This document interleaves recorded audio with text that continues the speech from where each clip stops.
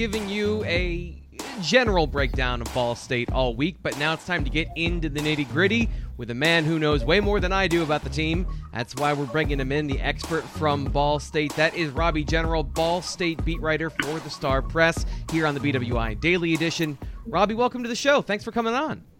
Yeah, absolutely. Thanks for having me. So, Ball State travels to Beaver Stadium this Saturday, 3:30 kickoff. One of the things I want to start with something interesting that I saw that you posted online after the game last week I'm going to quote you here. Ball State didn't play up to its own standard in a 31-21 victory over Western Illinois.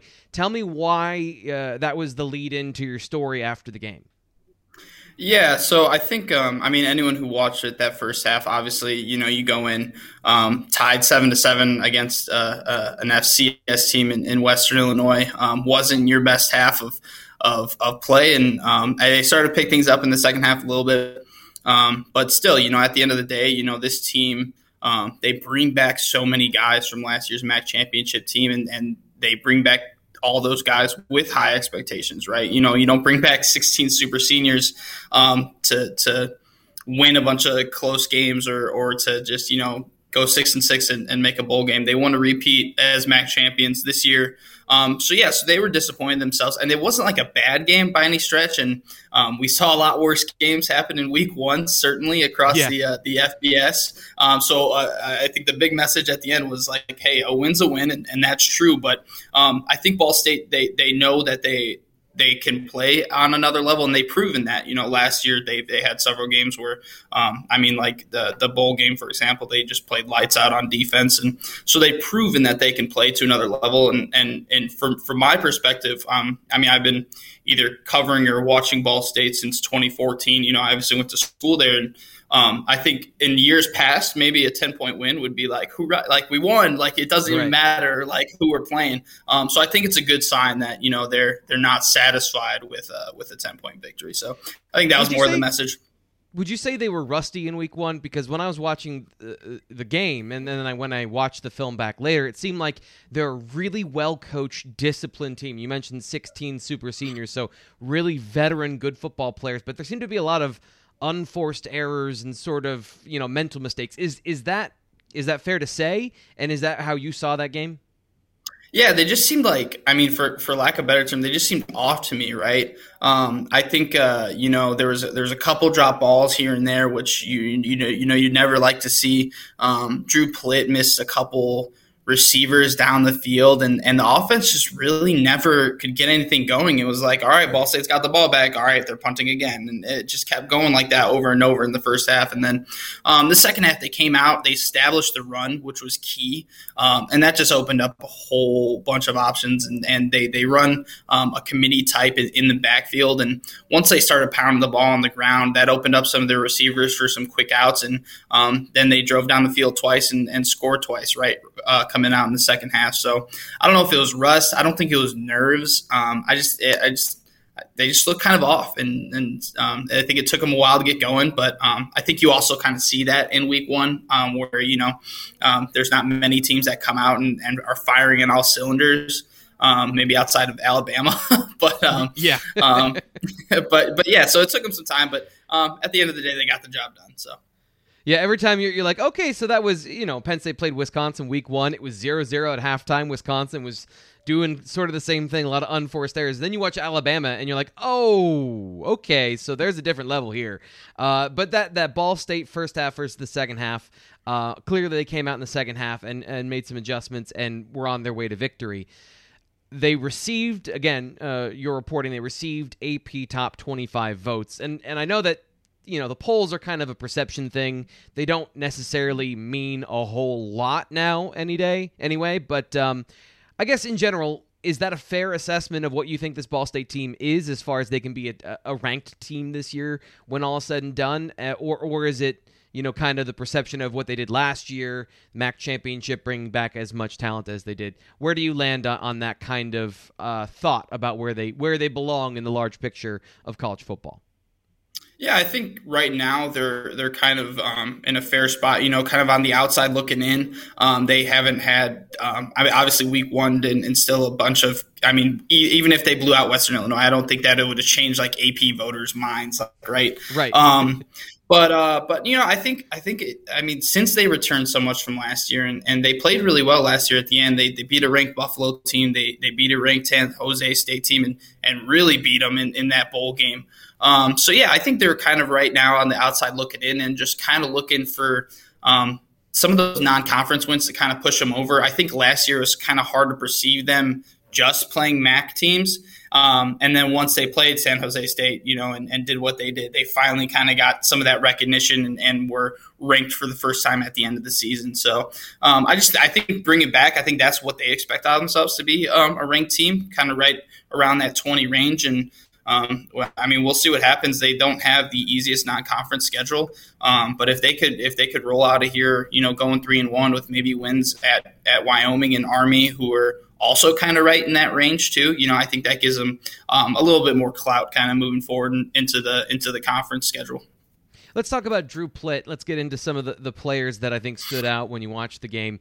He seems like a really in command of the offense. What sort of player is he at the quarterback position? Yeah, he's super comfortable where he's at now. I think this is now year 3 as the full-time starter for him. So he's obviously seen it all before. He's seen the down years that Ball State had, and he's stuck with it. And now he's kind of reaping some of the rewards, right? So he's just a very kind of consistent, poised quarterback. I think at the beginning of last year, obviously made a mistake in that Miami game, which led to a loss. But he doesn't really put you in a lot of losing positions, and he's not like a scrambling quarterback either. He's more of a pocket passer, but he's not afraid to get out of the pocket and run for 10 yards. If he sees, if everyone's dropping, and we saw it a couple times last week, we saw it last year. If the defense is dropping back, he's not afraid to take the ball and run. And he had a couple rushing touchdowns last year too. So yeah, he's just a veteran guy, super poised, super comfortable in his spot, and I think the team responds to him really well. And I was out of practice today, and for maybe as off as he looked in the first half of last week, today he was right back, hitting everything, people in his face. So super poised, a good leader for this team, and a big reason why they've been having so much success. Seems like a guy that makes the right decision with the football, aware of what's going on situationally, and can deliver the football accurately. Especially, I was impressed with their quick game, their underneath stuff. They were able to get into that soft part of the zone and get some catch and runs. Leads me to a guy that I was very impressed with and that I thought was a standout in Justin Hall, the receiver for Ball State. Tell me a little bit about him, his story, where he came from, and what you think about Justin Hall. Yeah, I think Justin Hall is just like, I think when you think of Ball State's offense, it kind of starts and ends with him, right? He's the guy who gets everyone going. He's the big playmaker. He was a part of that group. When Mike New first came over, that came out of Georgia. They grabbed a lot of guys. They started recruiting heavily out of Georgia, and he immediately shined as soon as he put on a jersey. I think he's the leader in the FBS in receptions, active right now. He's Ball State's all-time reception leader, and last week he moved up to 3rd in receiving yards, right? But he's not just a guy that can play receiver. They're not afraid to use him as kind of a jet sweep type of guy and running motion and stuff like that. They use him all over the field. He returns kicks, he returns punts. He's a little undersized, so he gets kind of lost in the shuffle a little bit, but he's got the speed to make up for it. And if he gets behind the secondary, watch out, because he's the type of guy who can turn on the burners and hit those home run type of plays. He also seems to have a good rapport with Plitt as far as their connection down the field. A couple good back shoulder throws. Seems like they're really in sync. Is that fair to say? Oh, yeah. They've been playing together for a couple of years, and you can see their comfortability, whether it's in practice or out on game days, right? They're super comfortable with each other, and I think there's a lot of guys on this team that have kind of established that rapport. But, I think Plitt and Hall is kind of that number one who have both been together for multiple years and starting for multiple years, and they've both been a huge part of the offense for the past couple seasons. Ball State is coming to Beaver Stadium, 3:30 kickoff. It's a near sellout this Saturday, and we're talking with Robbie General, the Star Press, to get a better idea of who is coming in to Beaver Stadium. This is a team that feels, when I watch them, they feel super confident, despite the fact they were little off. Would you say that this is a very confident team? Yeah, absolutely. And I saw it out of practice today.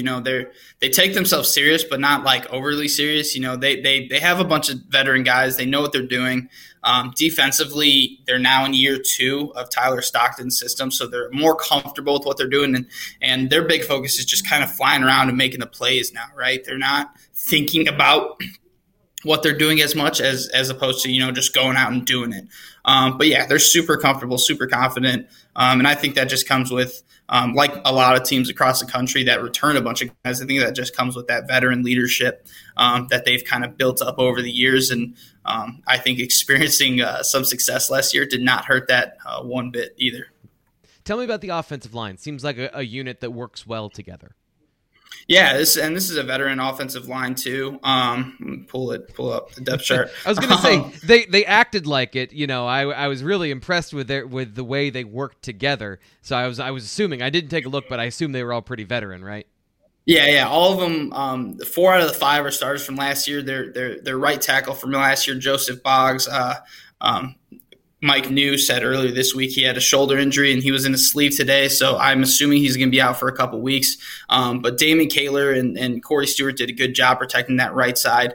But when you look at this lineup, you got Caleb Slavin, who's a 5th-year guy who's been starting really since he was a freshman. He came right in. He's actually a local guy here in the Muncie area and came right in and showed why they recruited him. Jalen Turner, Curtis Blackwell, who I think was an Outland Trophy walks list guy, Anthony Todd, who's coming back for another year as a starter. And it's just a real veteran group, and they're another group that's kind of comfortable with each other and have been through the ups and downs, they're just embracing kind of being a different team than they were as freshmen.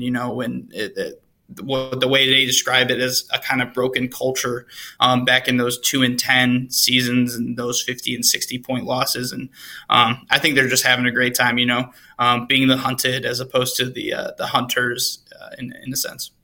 You mentioned there's a timeshare in the backfield, and that when they were able to get the running game established, helped their passing game in the second half last week. Are there any guys outside of Justin Hall to be aware of that you think can have and make a difference on Saturday?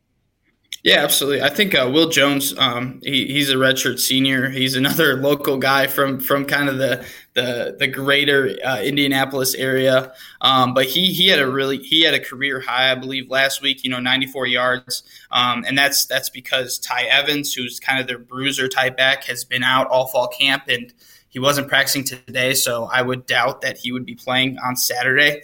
But then, they go down. They got a speedy guy in Donnie Marcus who can make things happen. And I think he could have had a better day had a ball not floated over his head on a screen. And then the true freshman, Carson Steele, who's Indiana Mr. Football from last year. The dude he doesn't look like a freshman. Sometimes it takes freshmen to kind of build into their bodies. And I'm actually going to write a story on him tonight. He just looks like a college athlete. And he came out last week. I think it was like 7 rushes for 70-something yards and a 37-yard touchdown right up the middle. And I think he's going to be a guy that in Carson Steele, I think he's going to be a guy that's going to be a familiar name sooner rather than later here. And he stepped into his first college game. I think his first carry was a 4th and 1.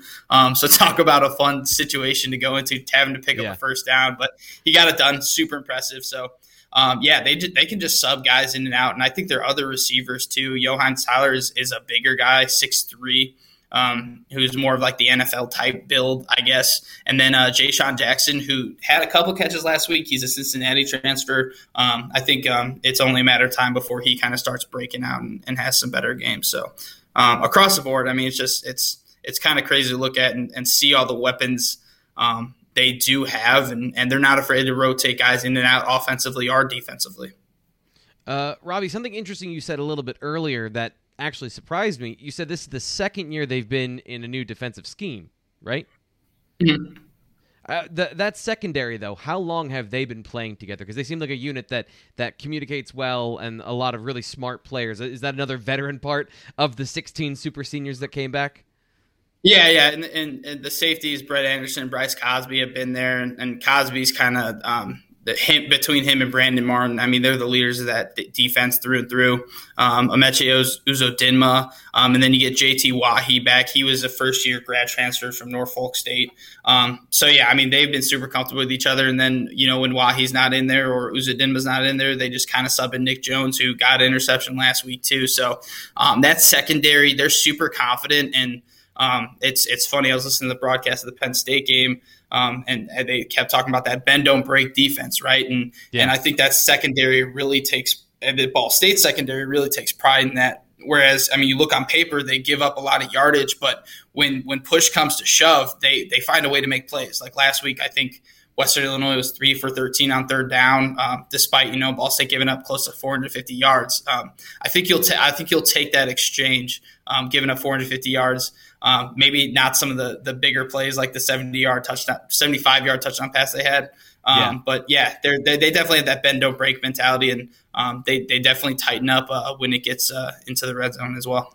Tell me a little more about Bryce Cosby. I love a good Sam linebacker slot safety hybrid. The guy that literally you don't have a good classification for him other than he's a good football player. He kind of stood out to me in the versatility of how he was used. How has he grown into that role? Yeah, it's so great. I mean, Bryce is a guy who's really, I mean, he is like, I think the veteran presence. I think across the board, every Monday they have a podcast with the Ball State Sport or Athletics group, and it's head coach Mike New and it's Bryce Cosby right next to him, and I think there's a reason for that. He's a leader, and you can just kind of hear it in his voice, and you can see it kind of out in the field. And he's another guy he's not the biggest guy in the world, but he just goes out and finds a way to make plays and puts guys in the right position. And I mean, he's been a veteran presence on this defense, and he's one of those guys, that at the beginning when they were talking about bringing everyone back, he was one of the voices who's like, let's do this, let's get it going. He was the one who started that Detroit or bust mantra last year, and even after their first week loss, never kind of strayed away from it. And then Ball State ended up going to Detroit and winning their first MAC championship in 20 plus years and win their first bowl game. So yeah, he's probably one of the biggest presence, if not the biggest presence, I would say, on either side of the field. Another guy that stood out to me, it's interesting that you referenced him the way you did. Nick Jones, I know he got the interception, but seems like a guy that knows how to keep his eyes on the quarterback, how to play his zone really well. What's his role in the defense, and I guess what sort of impact does he have for Ball State? Yeah, absolutely. I think he's another one of those guys, and I think this whole secondary is a bunch of guys that they're super athletic. I think they're more confident this year coming in. I think the most interesting thing in practice, and Bryce was kind of one of the leaders in this, but all the cornerbacks did it. They would jaw back and forth at the receivers, and it'd get kind of chippy at times, but you love to see that type of thing. And Nick Jones is one of those guys, just like all these other guys in the secondary that could make that play, that can force that turnover, and keep up with whatever receiver you kind of put on him, and be confident doing it. And whether he's starting or not, a guy who's more than comfortable going out there and filling whatever role man zone is needed. It's another veteran secondary that Penn State is going up against. Last week, Wisconsin had, I think, 3 super seniors and 2 seniors. So it's not going to get any easier for Penn State with more veterans and more players that have been playing football for a long time at the college football level. The defensive front, give me your impressions of that group and what you think about them. Yeah, I think the most interesting thing about them is, you obviously got your starters on the depth chart, but these guys rotate through 9 or 10 guys. And you saw that early in the Western Illinois game where, you got 3 down linemen and they only play with 3 down linemen, right? So you got 3 of them out there, maybe a play or two, pull them out, put 3 more in, and they're just a nuisance, Tavion Woodard was obviously the guy who got back-to-back sacks at an important time last week. But, Chris Adjaman, Justin Ramsey, Jack Soppe, Kyron Mims, John Harris, And, there's Jordan Ward, who's a graduate transfer who's coming in. They have so many different guys. And Coach Keith McKenzie, he's not afraid to put them all out there. And I think that shows on the tape. And I think that kind of throws a weird perception on them where, they had all MAC players across the board except for their defensive line last year. Yeah. But that's just because they're not afraid to use them. And I think the defensive line is comfortable enough with themselves to be like, we don't really care who's doing the job as long as we're getting the job done. And I think last week, especially in stopping the run, they showed how much of a force they can bring for sure. I was super interested to see how they lined up too, because they're not just your traditional 3 down front. They do some more complex things with their alignment. Penn State struggled to run the ball last week, but when they were able to get some drives going, they used a no huddle to kind of put the pressure on Wisconsin. Do you think in that situation, wanting to rotate, do you think that front 7 can hold up if they have to play a couple of plays in a row, and if Penn State does able to hit one of those and get their hurry-up offense going? Yeah, I think, in that case, obviously you can't run guys off the field and back on, but I think this defensive line, they're pretty big size-wise, but they have enough athleticism, and if you need to run some of those more athletic guys and bring in maybe some of the outside linebackers, I don't think there's a problem with Ball State doing that, but it would be interesting to see because Western Illinois didn't run a lot of up-tempo last week, and I know Ball State offensively did. So seeing them respond to that would certainly be interesting. And just because they try to stay as fresh as they can, and I'd be interested to see how that's going to play out over 4 quarters, just depending on who's on the field. When Penn State trying to run up tempo and stuff like that.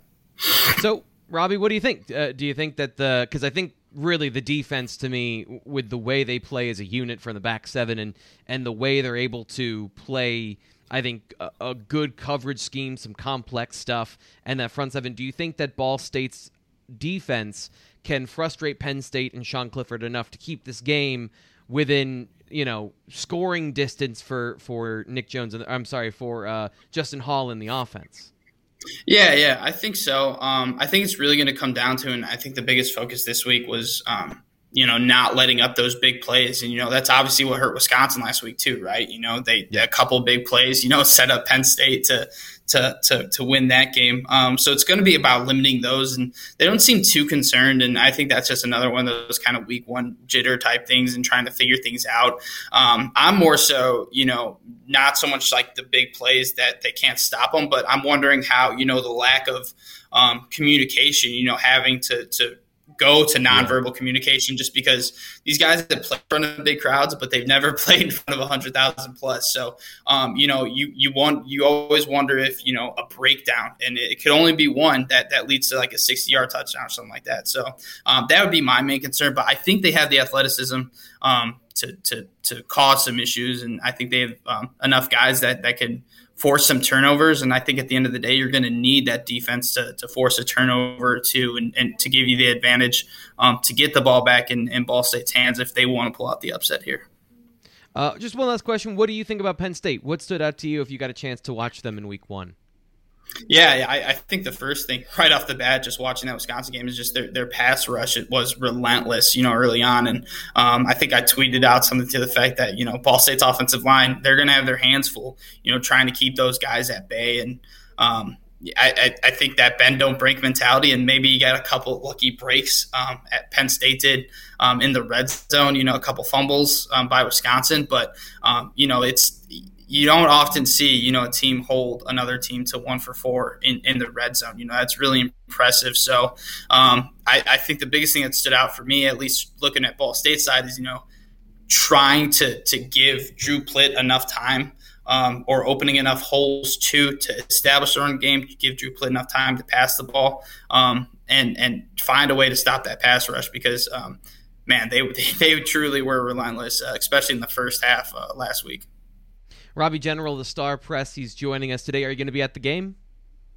I will be, yeah. So I'm pulling double duty at the paper here, so I'll be covering a high school game Friday night, writing up that, and then taking a quick cat nap at the office and driving 7.5 hours out to Pennsylvania. So it's going to be a long drive, but I'll stop by a gas station, get some energy drinks, and be right on my way. So.